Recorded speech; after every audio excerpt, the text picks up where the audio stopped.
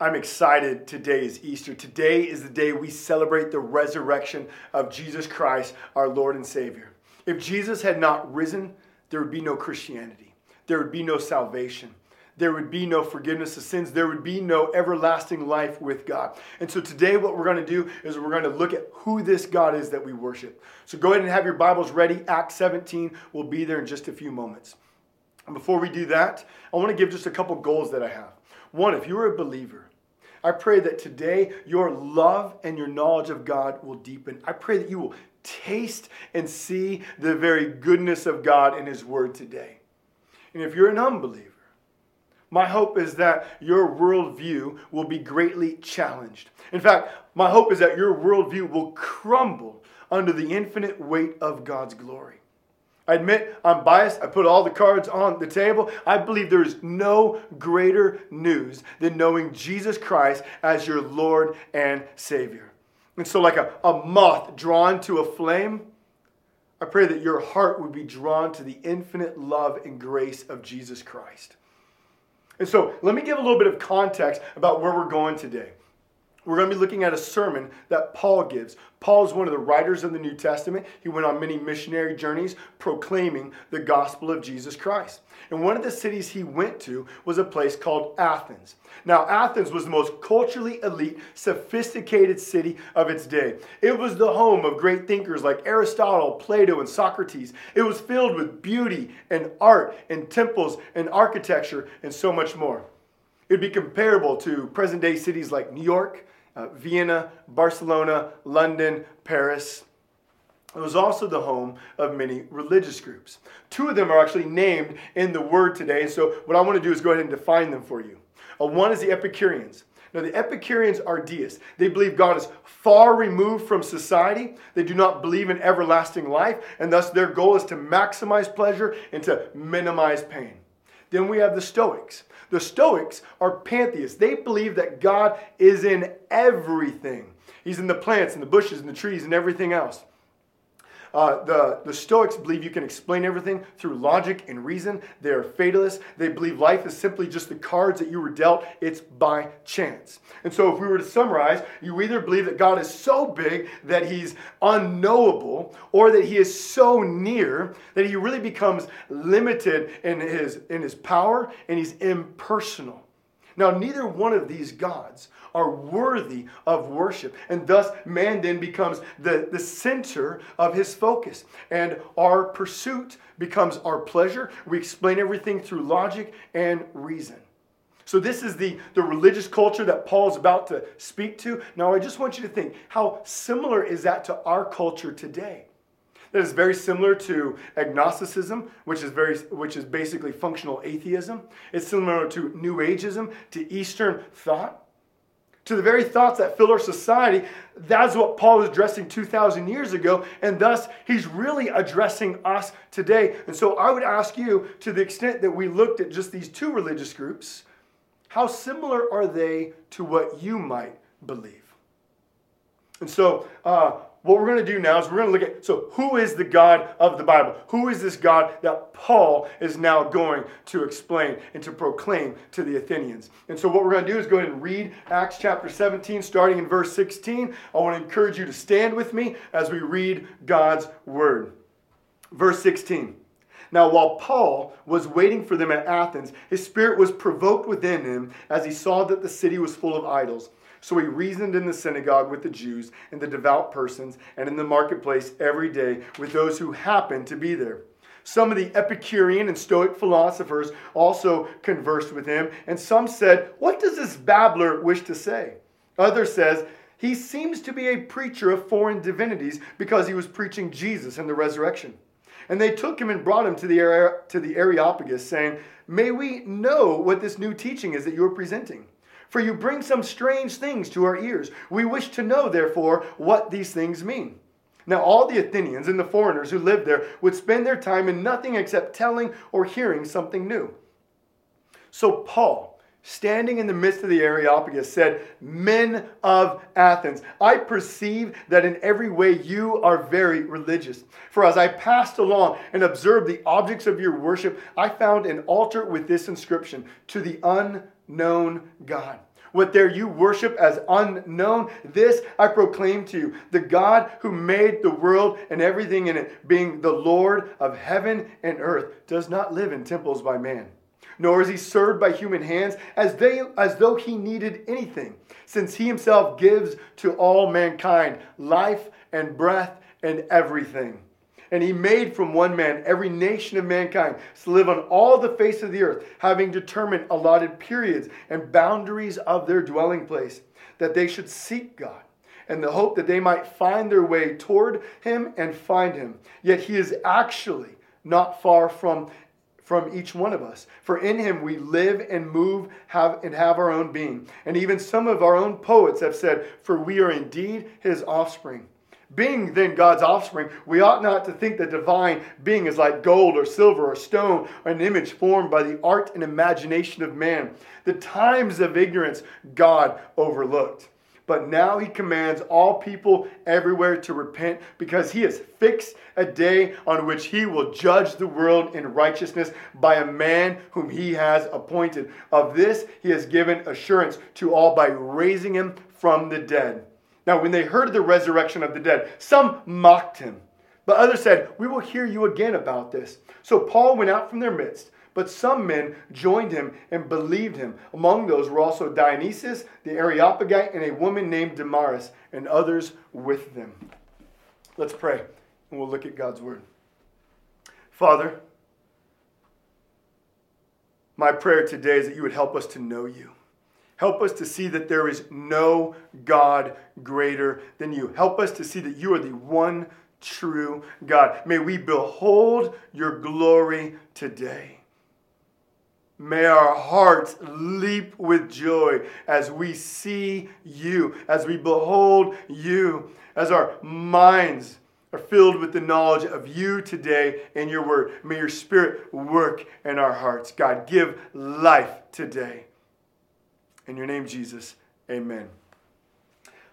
What I want to point out first is how Paul is gentle in his tone and kind with his words. Here, Paul is, in verse 16, it says that his spirit is provoked. And the word provoke means anger. He's hot. He's seeing all these people worship false gods. And he's angry at this idolatry. And yet when he speaks to them, he's gentle, he's kind, and he's respectful. Now, this is not always the case.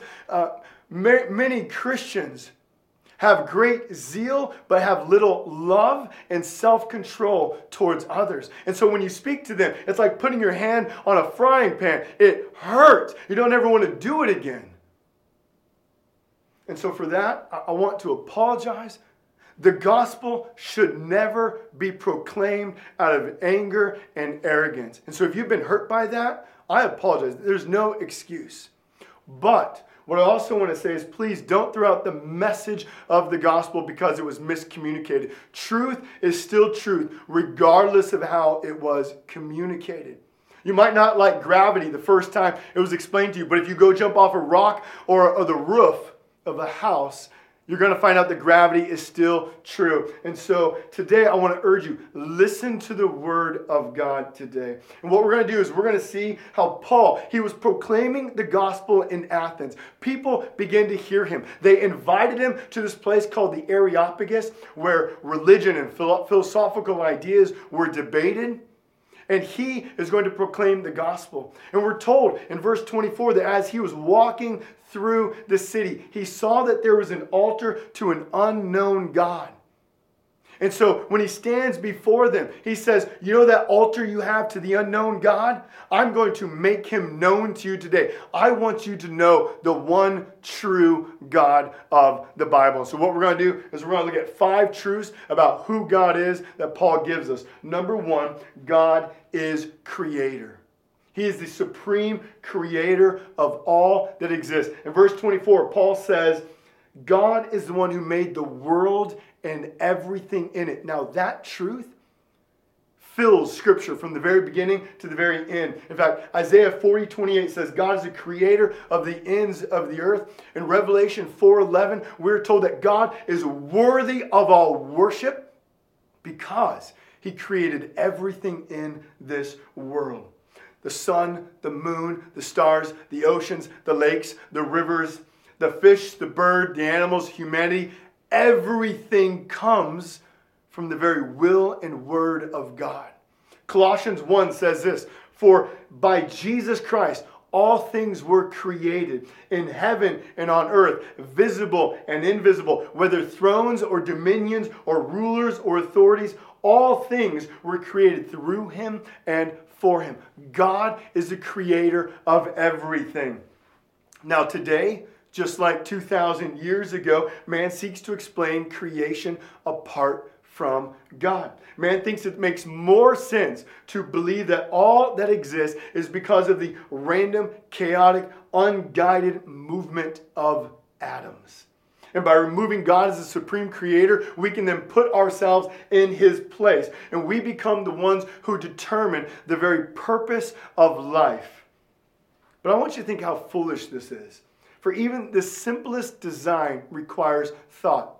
A cake, I had to look this up because I don't make a lot of cakes. A cake requires flour, sugar, eggs, milk, baking powder. That's about it. And yet even the simplicity of a cake, these ingredients must be mixed, must be placed in an oven, and must be taken out at the right time. And surely, if this simple design of a cake requires the intentional work of a maker, how much more does the complexity of all the universe require a designer, a maker? You see, man in our sinfulness, we're bent on rejecting, on denying the glory of God, the fact that he is our creator. But I urge you, look at the sunrise and sunset. Look at how clouds form. Look at the waves and how they continue to roll into the ocean. Look at a baby as it's born. Listen to its cry. Does not all creation point you to a maker? You and I are here today by design, by purpose. You are not an accident. This world is not an accident. Life is supremely more glorious when we see that we are made by the very hands of God himself. Next, we see that God is ruler. We see this. He sovereignly rules over all creation. Look at verse 24. We read that God is the Lord of heaven and earth. Now, the word Lord means master, ruler, owner, possessor, guardian. Now, earlier we said the Epicureans were deists. Deists believe that God is far removed from society, that he's unknowable. Now, many agnostics hold this view of God today, and it's really a worthless view that's no different than atheism. For if there's a God, but he is uninterested or preoccupied or unable to give attention to the things of the earth, then surely he is not a God worthy to be worshipped. I don't blame an agnostic for worshiping him. I don't blame anyone for not worshiping that kind of God, for he is quite limited. But just think about what we read when we come to the scriptures. When we come to the Bible, we have a God who holds the oceans in his hand and who can span the cosmos. In Daniel chapter 2, we're told that God is the one who places kings and removes kings. In Psalm 139, we are told that God is the one who knits the baby in the womb. We are told that he is with us in the light, he is with us in the darkness, and that not even death can separate us from him. In Matthew 10:29, we are told that not even a sparrow falls from the sky without the very knowledge of God. See, in the Bible, we come to a God who is infinitely huge, and yet he knows every intricate part of this world. Do you hear how marvelous this is? This God is powerful. This God is mighty. He's full of knowledge, and he fills all of creation. What this means is that there's not 1 inch in the cosmos in which God does not rule and God does not dwell. Because God is the God, and because he is an infinite being, he not only can fill all the universe, rule the entire universe, but he can also be with you and me. And hear this. This is the joy we have. That when we pray to God, he hears us and he answers us. Because as he rules the cosmos, he also listens to each one of his creatures. He knows us and he listens to us. Now skip down to verse 26. There we read, and he made from one man every nation of mankind to live on all the face of the earth, having determined allotted periods and the boundaries of their dwelling place. Let me ask you, have you ever wondered why you live today, in this century, in this decade, in this year? Have you ever wondered why you were born where you were born? Have you ever wondered why you live where you live? Now, if you're a Stoic, you might just say, well, it's all by chance. But here, in God's word, we have no, it's by God's design. You see, God, in his mysterious sovereignty, has determined that you'd be born when you were born and where you were born, which means you are not random. You're not an accident. You're a purposeful design formed by the very will of God. You are his handiwork. He formed you and placed you on this earth that you would know him and live for him and glorify him. He sovereignly rules over all space and time. We ought to rejoice in this God, creator and ruler. Now next we see that God is the giver of life. You see, in his self-sufficiency, he sustains all of creation. Look at verses 24 and 25. This truth is so good. It says, God does not live in temples made by man, nor is he served by human hands, as though he needed anything. Since he himself gives life to all mankind, life and breath and everything. You see, so many religions believe that they must appease their God. They must give sacrifices to their God as a way of earning his pleasure or a way of serving and making him happy. But when we come to the Bible, we come to a God who is perfect and infinitely self-sufficient, meaning he has no needs. You see, God did not create you and me and all this creation out of loneliness, nor did he do it to simply demonstrate his power or to have something to rule over. He created out of the overflow of his glory and wisdom and splendor and power. He created that we might internally enjoy him and his wonder and his majesty. But see, while he is self-sufficient, we are not. We require oxygen. We require food. We require the continual working of our organs. We are a very needy people. But what we have in God's word is we see that God in his self-sufficiency then sustains all of life, gives all of life. In 1 Timothy 6:17 it says, he is the one who richly provides for us with everything to enjoy. In Psalm 104, we read that God is the one who causes the grass and the crops to grow. He's the one who provides everything for every part of creation. He's the one who sustains your life, the beating of your heart, the fact that your lungs are breathing in oxygen and pushing it out right now is all the work of God. He is the one who maintains the sun and the planets and the moon and the stars. He is the one who maintains the laws of gravity and physics. You see, in our sin, we reject God and we think we are the makers of our destiny. We think we're the ones who provide for all that we need. We foolishly boast like a child who for the first time gets on his bike without training wheels, thinking he has mastered his bike, when in fact the Father's running behind him, holding him the entire time, making sure that he does not fall. Hear this. Everything you have comes from God. Everything you possess, every breath that you breathe is a gift from God. And when he does this, because he's relational, full of love. That's our next point. God is relational. He created humanity to be with him. Look at verse 27. It starts with the word that. Paul wants us to see that the God who creates, the God who rules, and the God who gives and provides and sustains all of life, he does it with a purpose. And that purpose is that we would seek him, that we would know him, that we would enjoy him. At the apex of God's creation and humanity is humanity. In Genesis 1, we see that God speaks all of creation into existence. And then when it comes into the forming of man, the narrative slows down. And we see that God forms man in his image with his hands. We see that God places his mouth over man and breathes life into him, that we would be alive and that we would live with him and for him. He does this for our joy, for our glory, because it's only in relationship with the perfect God that our hearts are full of joy. This is why God has made us, that we would be content and satisfied in him.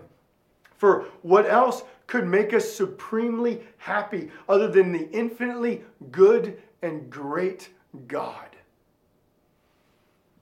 This is why our sin is so horrific. Because in our sin, we deny God. We reject God. We invent new gods. We think that we can worship gods with parts of creation like gold and metal and create statues and make temples, and that these things are what honor God, or these things become God. In our sin, we reject that we've been made to be in relationship with God, and thus we seek to satisfy ourselves with anything other than God.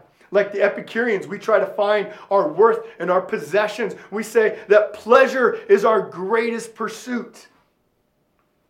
We think if only we have enough power, if only we have enough respect, then we will be content. But all of this falls short of the very glory that God offers us in relationship with him.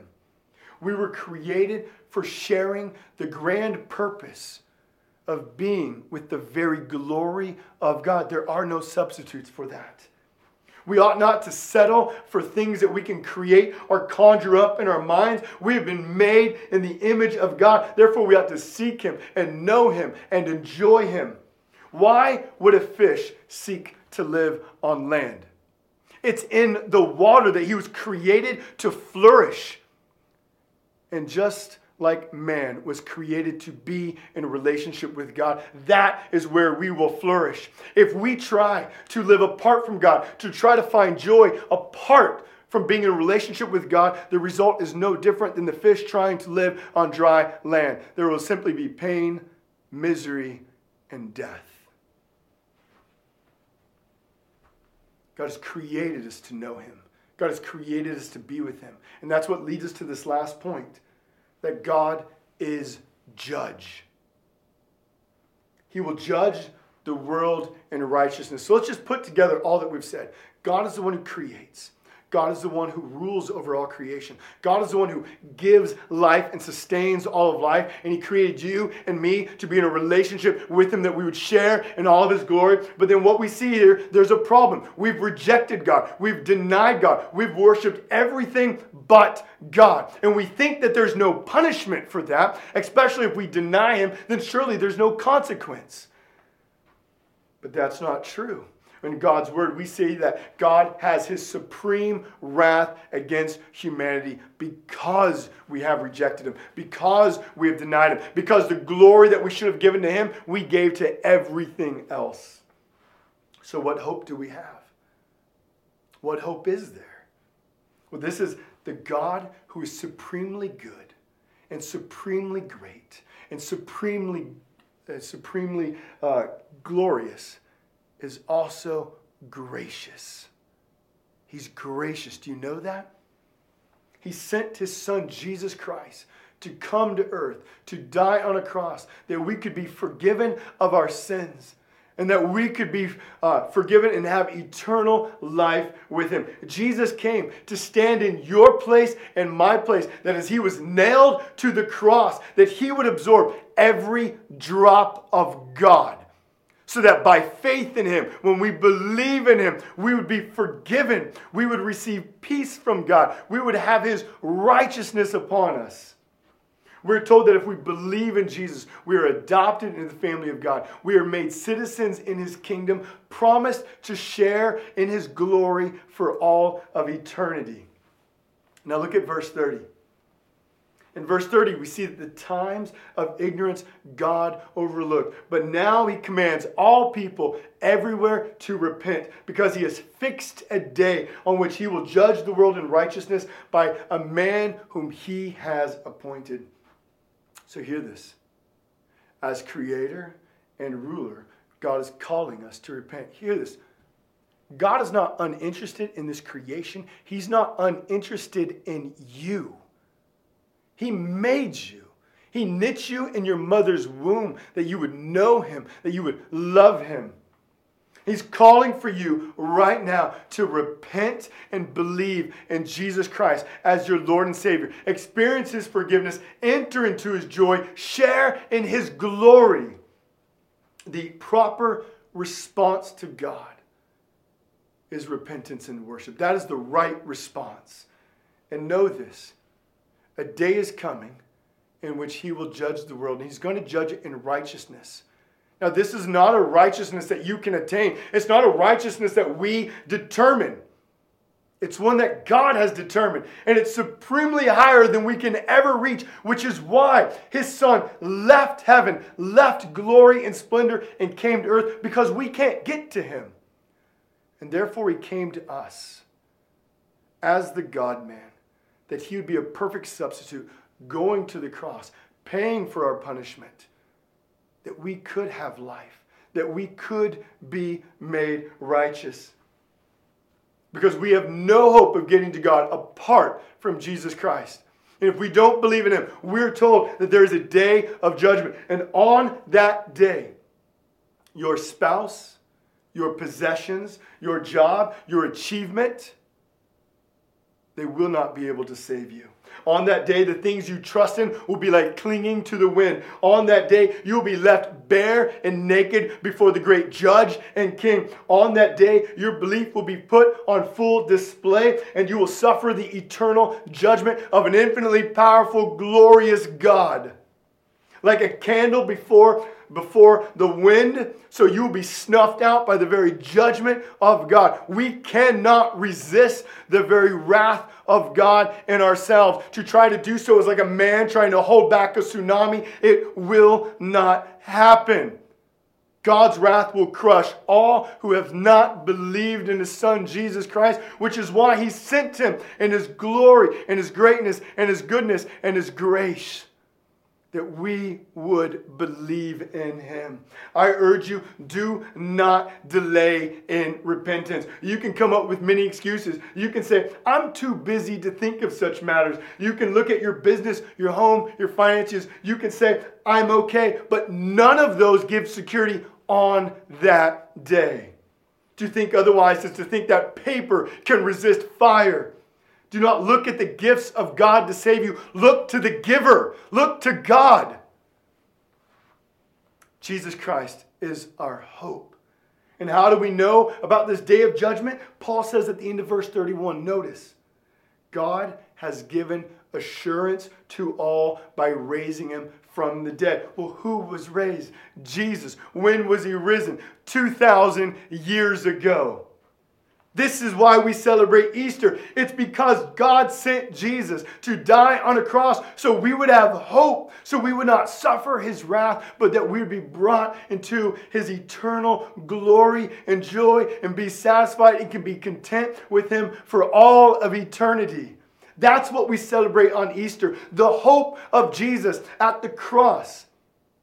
Jesus paid for our sins, and at the empty tomb, he is risen, defeating sin, death, and Satan. Let us not reject the goodness and the greatness of the supremely glorious God. Let us not reject him for lesser, earthly, finite treasures that will all pass away. There is none greater than the God of the Bible. There is no God who compares to him. He has made you that you would find joy and contentment and satisfaction in him alone. Now look at verse 32. Some people mocked Paul when he began to speak about the resurrection of Jesus Christ. They said, that doesn't happen. They dismissed him. They said he was ridiculous. Dead people don't rise from the grave.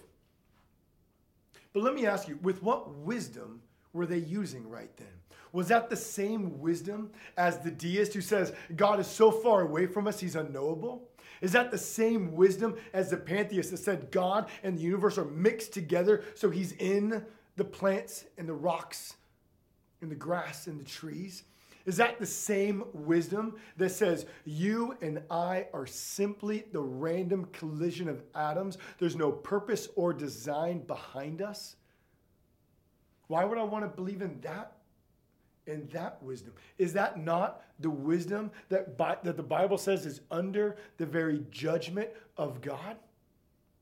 For when we come to the Bible, we see a God who has the power to create with his words, the power to rule over every part of creation, who is able to fill all of creation with his presence, that he knows and sees everything.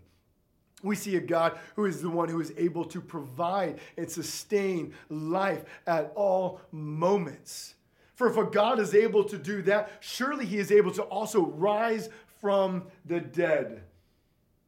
So why would I trust in the worldly wisdom when we have a God who through God's word we see is glorious and great in every way? So I want you to know that when you trust in Jesus Christ, he is the one who rose from the grave, conquering sin, death, and saying, you are forgiven from your sins. Now, you might be listening to this and you say, look, but I have a host of sins. I have done a lot of things I don't think God would want me, and I'm not even sure he actually could forgive me.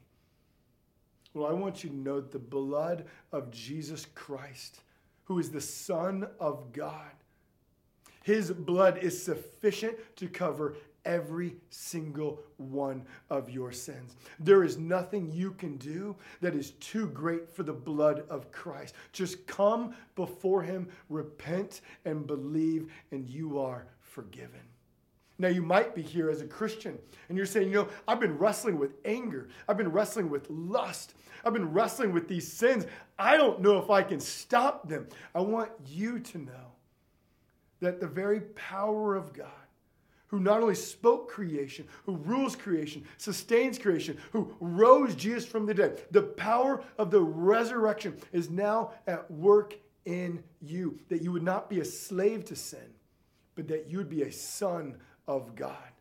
So know this, that there is hope, there is victory, there is life in Jesus Christ. So repent and believe in Jesus. For there is none greater than our God. Let us behold him and let us enjoy the Lord our God, our Maker. Let me pray.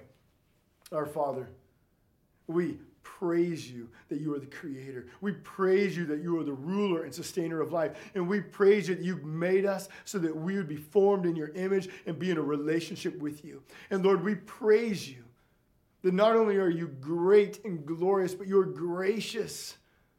And you have sent your son Jesus to die so that we would have hope. And he rose from the dead that we would have assurance that when we believe in him, we are saved, forgiven. And Lord, now in Christ, we are conquerors. We are not slaves to sin, but we are sons of you. And Lord, we praise you, knowing with absolute confidence that our destiny, that Lord, we will spend eternity with you. So we praise you. And I pray that whoever listens to this today, that Lord, they would repent and believe in you.